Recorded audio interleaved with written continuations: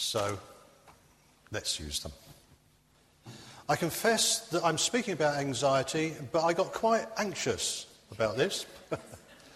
I got anxious about it because I have got a fantastic book called Christian Counselling, a comprehensive guide. I've had it for years.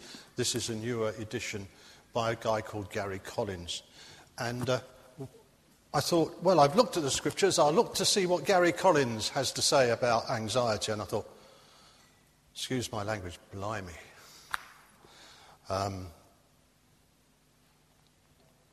For some people, this is more complicated than this sermon will make it.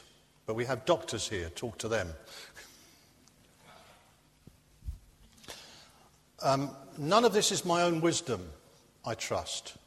We're looking at the scriptures to see what the scriptures have to say about anxiety. But anxiety, the question is, how and where to dump it? We're going to look at a number of scriptures, so we won't have a specific reading, except simply to quote a verse from 1 Peter chapter 5 and verse 7, which is very familiar. Cast all your anxiety on him, that is God, because he cares about you. Cast. The word actually means like, I used to have a cloak in my former days before I was a Christian.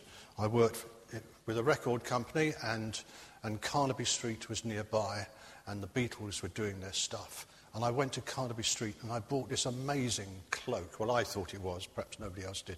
Wonderful taffeta lining and everything. And I breezed around up and down Oxford Street in this. But this word cast is a bit like I would have done with my cloak, taking it off my shoulders and sweeping it around and putting it onto something else. Take your anxieties and cast them on him because he cares about you. That's what Peter is saying. And so there are two things just in this brief text of Scripture that leaves us in no doubt at all. Number one, people get anxious. Anxiety exists. You know it, you don't need me to tell you. But it can be acknowledged without shame. Shame is a big thing. And we feel shame, especially blokes. I don't know, I can't speak for you ladies, but I can speak for blokes at least who are like me. There is this measure of shame. We want to hold our head up. We are the men. We don't want it to be seen that we're not quite in control of this situation. And we don't let on. Now, maybe all the men here are different from me in that, but that's me at least. We don't want to let on that we haven't got a handle on this, and it's a scary situation. But in fact, what Peter is saying is, cast your anxiety on God. It's not a shameful thing to admit that you're anxious about something. And because God cares about you, that's the second thing which isn't in doubt. God cares about us. He has us in mind. It's not a shameful thing or a little thing to give it to God. Oh, God's not going to be interested in my little things. God's interested in the big things, the universal things, the cosmic things. No, it's not a shameful thing to admit that you have anxiety, and it's a perfectly reasonable and good thing to cast them on God. You can, because he's willing to accept them. You won't be surprised that Scripture often speaks about anxiety. Psalm 37, for instance, which at times, just in seasons, is one of my favourite psalms, says this. And it's talking about the wickedness of people and situations around us. Don't fret, don't be anxious because of those who are evil or envious, or those who do wrong. For like grass they'll soon wither, like plants, green plants, they'll die away. I've experienced personally that kind of anger from hostility within churches, from competition within business, from animosity between so-called friends, that kind of anxiety. Trust in the Lord and do good. Take delight in the Lord. So Psalm 37 speaks about situations of anxiety. Jesus was aware of them. Don't worry, he said. Don't worry about your life, where you'll eat, what you'll eat or drink, or about your body, what you'll wear. Now, I don't know whether you've been in that position where you don't know where your next meal is coming from or how you're going to pay for it. I have. When we were newly married and we had next to no money, and we had young children. There were times when, literally through no stupidity of our own, we didn't know how we were going to buy the next meal. There have been times when we had 3 children under 5, and we knew we had to feed them, but where were we going to get the food? And yet Jesus says, don't worry about your life, what you eat or drink, or about your body, or what you will wear. I tell you, when we were hungry or worried about our kids, we never actually went hungry, thank you God. But when we were experiencing that, we didn't care 2 hoots what we looked like, about the clothes on our body. So don't worry about those things. Look at the birds of the air. They don't sow or reap or store away in barns, yet your heavenly Father feeds them. Aren't you much more valuable than they? And why worry about clothes? See how the flowers of the field grow. They don't labour or spin. Yet I tell you that not even Solomon in all his splendour was dressed like one of these. Dressed splendidly, but he wasn't dressed in light. If that's how God clothes the grass of the field, which is here today and tomorrow's thrown into the fire, won't he much more clothe you, you of little faith? So don't worry saying, what shall we eat, or what shall we drink, or what shall we wear? For the pagans run after all these things, and your heavenly Father knows that you need them. Seek first his kingdom and his righteousness. And then, so there's anxiety on account of the wickedness and the uncertainty and competition that's all around us. There's anxiety that comes just from the daily cares of life. And there's anxiety which arises from spiritual causes, which we may not always immediately recognize. But Peter, in 1 Peter, speaks about be alert. Your adversary, the devil, prowls around like a roaring lion, seeking someone to devour. And sometimes anxiety levels increase for I've discovered in my own life and between Dee and me, that anxiety levels sometimes increase. And actually, when we examine our circumstances, there's no logical reason why this should happen. This is just not rational. And yet, these anxieties seem to plague our mind and get our hearts all a-tremble. And we can't explain it. And there are times when we find ourselves surprisingly in a spiritual warfare we didn't expect.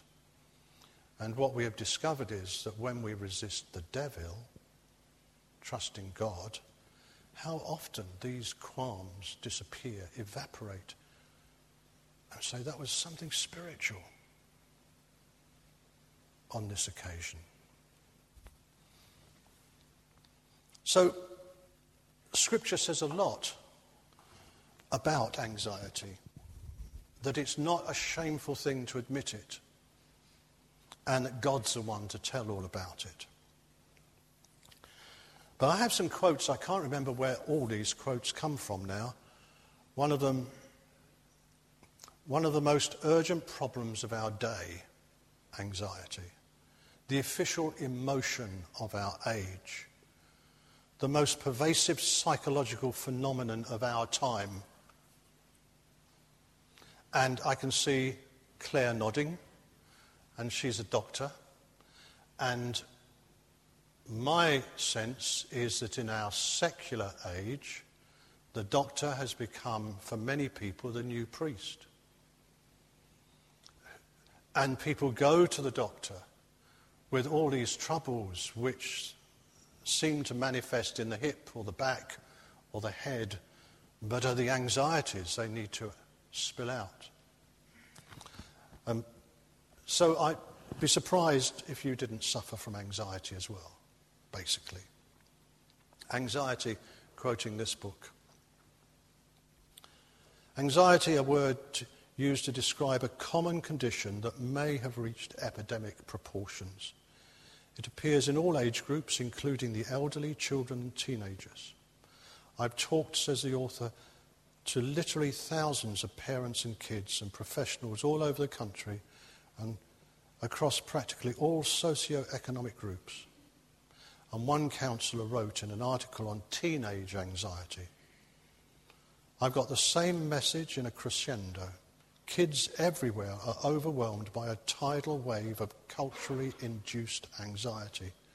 Chaotic overscheduling, worry over tests, the disappearance of family routines or stability, endless exposure to disturbing information, lack of close connections, constant change, insecurity, information overload, pressure from peers, and the fading of clear moral guidelines all combine to raise anxiety levels in young people. Outwardly, they appear vivacious, carefree, and filled with potential. Inside, they're scared.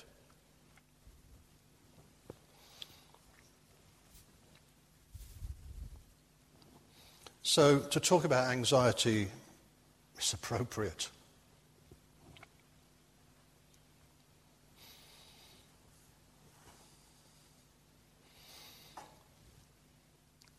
This simple little text from Peter says that God cares about us.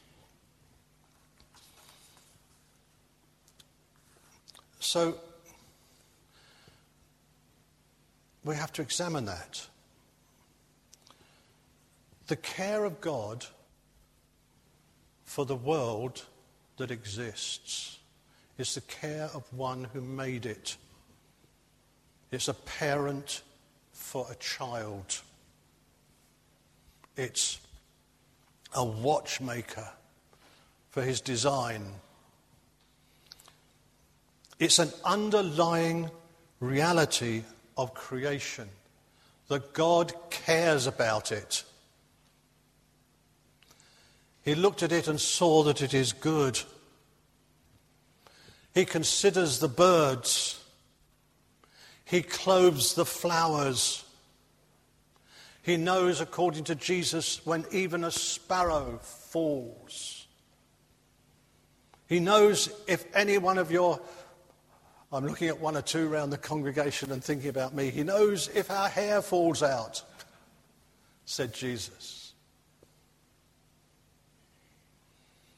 It's an underlying reality of creation that God cares about his creation.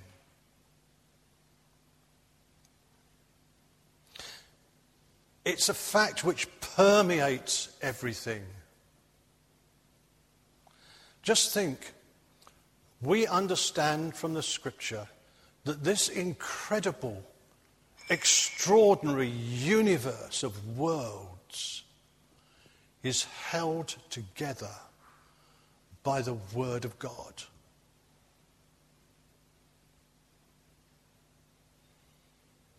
That word of permission, all things hold together by his word, we read at the beginning of Hebrews. That glue which keeps us together, which the scientific world is searching for. Perhaps I'm being oversimplistic here, is the Word of God. All things hold together in him. In him we live and move and have our being. The care of God for his creation permeates everything. The earth is the Lord's, the fullness of it, the world and everyone who lives in it. God cares. And because God doesn't change, I, the Lord, do not change, we read. I think it's in Isaiah. This is an unchanging certainty. Whatever your circumstances, God cares. And when this world, which he loved so much, which he created so beautifully, and which still has so much of that extraordinary beauty, which is still not destroyed, at least on this world, by our inhumanity and greed. When God looked at this fantastic creation and said it's good and declared his love for it, and when he saw how we began to mess it up, still his love blossomed into salvation through Jesus Christ. Isn't that extraordinary? That when we are messing it all up, he is trying to reassemble it through remade, reconstituted beings, recreated in his image through Jesus. His care cannot ever be denied. So there is anxiety, and it's an epidemic in our times, and all of us at times suffer from it. But there's a care of God which is so great that no anxiety that we may have can escape beyond the limits of his care. We have an awesome God. Forgive us, Lord, that we make you a tiny little creedal statement. That we make you a statement of belief or a line of a hymn, and lose sight of the fact that you are with us and you're awesome, God. So, whatever the cause or intensity of anxiety, handling it begins by acknowledging God, doesn't it? And casting our care onto him. Now, we lose sight of God at times for a variety of reasons.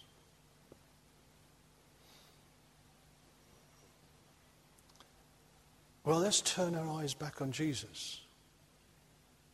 Let us look full in his wonderful face. I said this the other week. It's a message for us. Turn our eyes back on Jesus. Look full in his wonderful face. Is he where you are?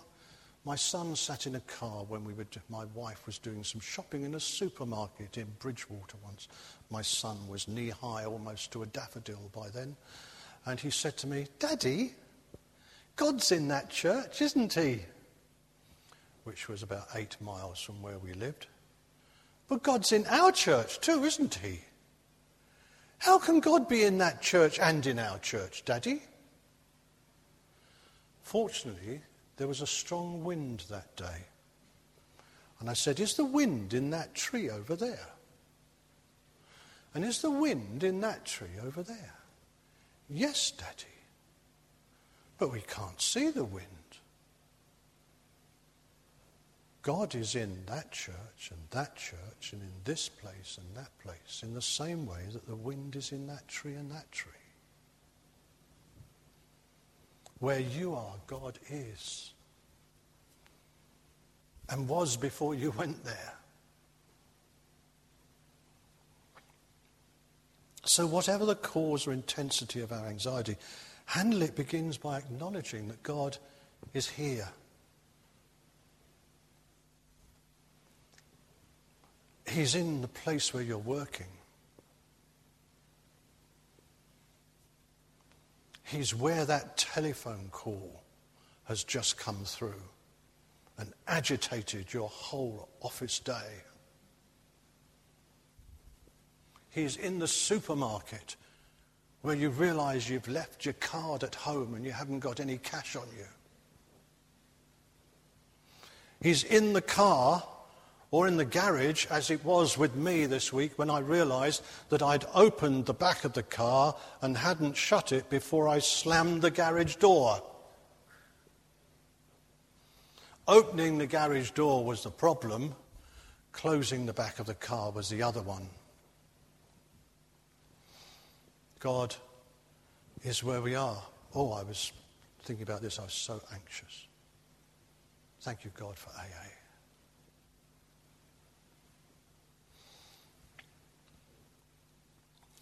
So God is where we are. So we don't need to get back to church, do we? Or back home to kneel down beside our bed. Or to close our eyes and put our hands together. God is here, where your here is. And casting our anxieties on him means acknowledging them. Because as Psalm 37 says, failing tends only towards evil. And Jesus says that we can't, by multiplying our anxieties, add a single moment to our lives. In actual fact, I suspect the doctors will tell us that if we don't do something about our anxieties, they may subtract from the totality of our life.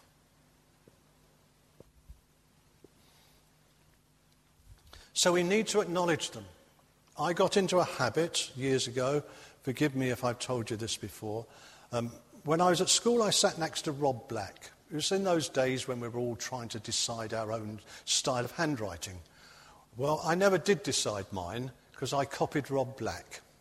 And Rob Black did this very small writing, which the teacher had to sort of really squeeze his eyes to see. And I thought, I like that. So I copied Rob. Now then,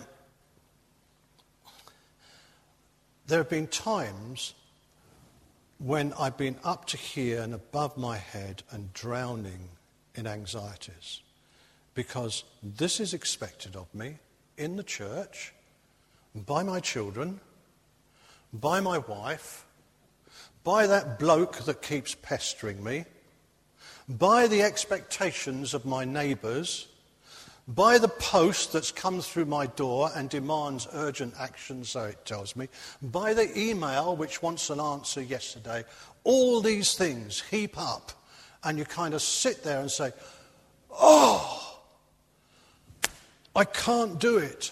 But of course I wouldn't say that publicly. But I'm saying it now.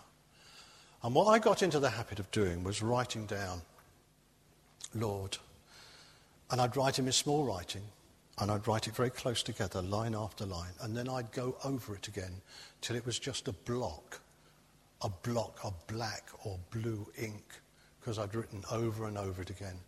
But I'd write, well, there's so-and-so expects me to do this, and there's that, Lord, and really, I'm telling you the truth, I feel quite angry about that, because that ain't fair, and this is bothering me, and my wife wants me to do this on the way home, but I'm not sure whether I got time to get to the bank, and then there's this woman who's really ill in hospital, and I ought to see her, but...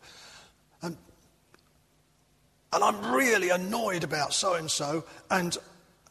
You know what I did yesterday? I swore about this, Lord. I don't think that's a priority, Lord, but they want it to be a priority, and they're expecting me to do it last week. And I get to this, and I just write the whole lot down. And when I get to the end, I start thinking, but somehow, God, actually writing it down as a little block of black.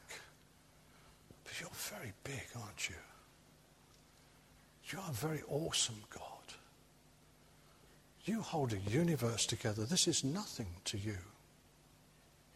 Heavenly Father, I'm handing this over to you.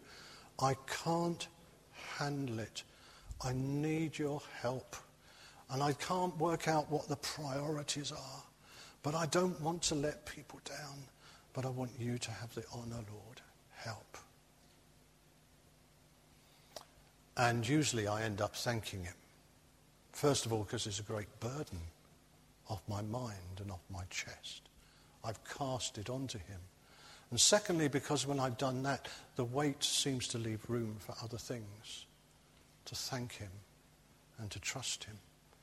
And I've been astonished again and again how a phone call will come and those 4 urgent things no longer need to be done because they're sorted.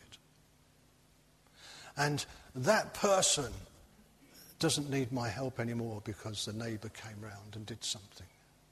And something else is resolved, and suddenly into my head it becomes clear, I don't know where this is coming from, but I think you want me to see Mrs. So-and-so first, and I'll go there. And that sets up a chain reaction which begins to release other things. And I'll get to the end of the day or the end of the week and I'll just slump down and say, God, I just don't know how you managed that. But we got through this, thank you.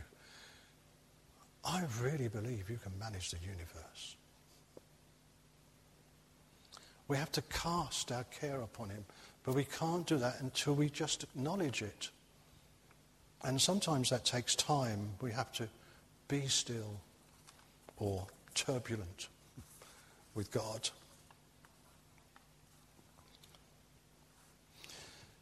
Casting means handing things over. Philippians 4, verse 6 says this. Don't be anxious about anything, but in every situation, by prayer and petition, with thanksgiving, present your requests to God. Present your requests to God. What? This contract which isn't working out? These people who are on my back?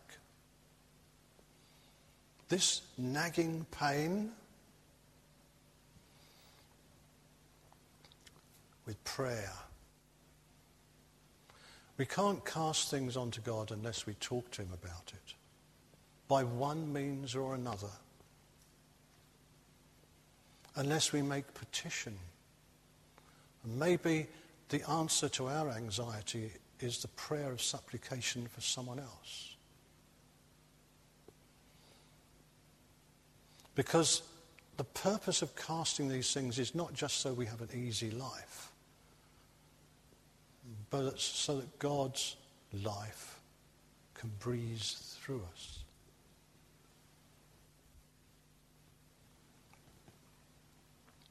Of course, casting care upon God doesn't get rid of the anxieties, doesn't get rid of the circumstances, but it does put them in God's sovereign care.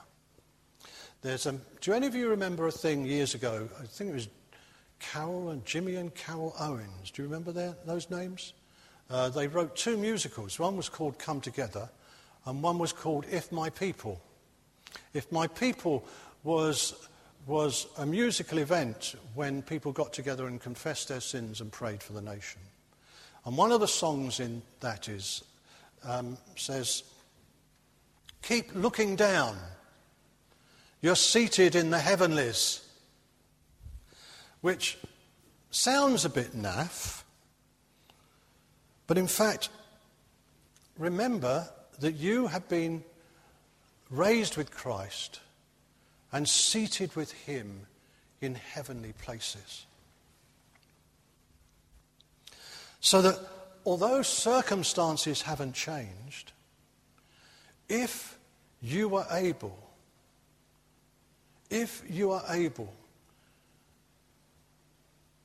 to sit for those moments with Christ, even in your imagination, and look down at the circumstances which trouble you, are they big to him? I went up the post office tower once. It was great, and I was amazed by what you could see. You could see bits of streets which are hidden from ground level. And you can see that there's a bus coming up this road, and perhaps there's a jogger coming up this road. And from up there, you can see that if this jogger doesn't look out, the bus is going to hit him when they get to the corner. And you're in a position, if there weren't windows there, to shout out, "Look out, jogger, there's a bus coming!" Because from up there, you can see what you can't see from down here. A friend of mine, one of the students here, was worried about his future. He'd finished, coming to the end of his university term, and he came to see me. We sat in that room out the back and prayed, and he was just so anxious. "I don't know what to do, Dave." He was a lucky bloke. He had several options. Dave Weeks, remember Dave Weeks? He had several options, and he just didn't know what to do. And I listened to him for a whole hour, and I didn't know what to say either. Simple as that. And so I said, "I think we better pray, mate." So he prayed. While we were praying, I thought perhaps I was just wandering, but I had this picture of drifting through clouds, and the clouds shifting, and down there was a city with all these roads going out of it. And so I tried to get my attention back on the prayer that I should be praying. And then I said, "Dave, I'm sorry, mate, I don't know whether this means anything to you." And I told him what I'd just seen. He said, "Did you know I'm taking gliding lessons?" I had no idea. "I had a gliding lesson yesterday," he said. "That happened to me. Just like that." From which we deduced that from up there, God can see all the confusing elements of his life, which he can't see down here. And the thing is, trust God. One step at a time. Trust God. He still meets up with JJ and co, doesn't he? I think things have gone well for him. So it doesn't get rid of circumstances when we hand them over to God, but it does trust them into his sovereign care.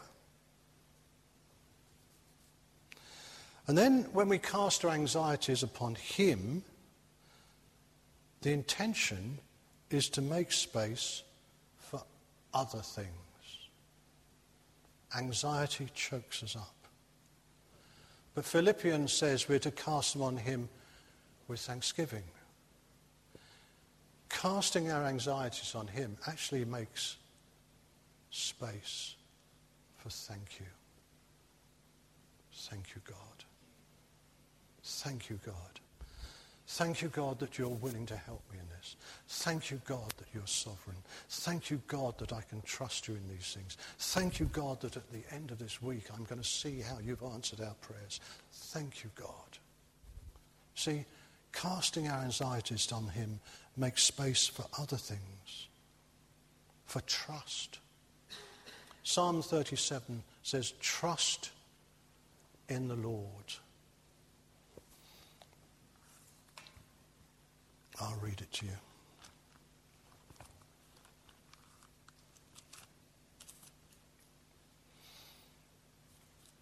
Trust in the Lord and do good. Take delight in the Lord, and he will give you the desires of your heart. Commit your way to the Lord. Trust in him, and he will do this. The most profound thing my wife has ever said to me was one day when going through she used to be full of fear and anxiety. She said, "I was praying about such and such today, and God spoke to me." "Oh," I said, what did he say?" She said, "He just said, trust me."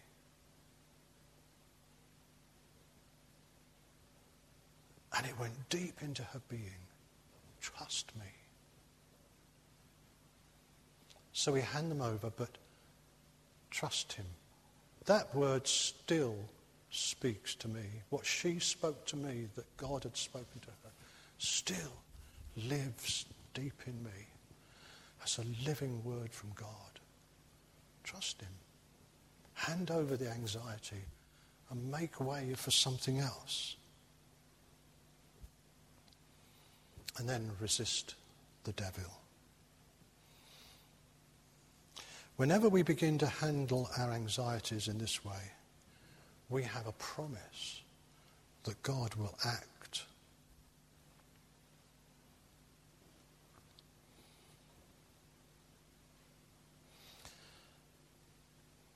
You'll have to find it for yourself, but it's in Psalm 37.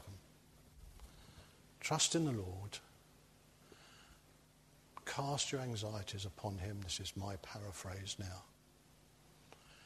And he will act. I think the modern version says he will do this, but he will act. You see, we have a living God who is everywhere, whose care cannot be questioned, who's demonstrated it through a dying Saviour and promised, I am with you always, even to the end of the age. And when we cast our anxieties upon him, he promises to act. And that's brilliant, isn't it?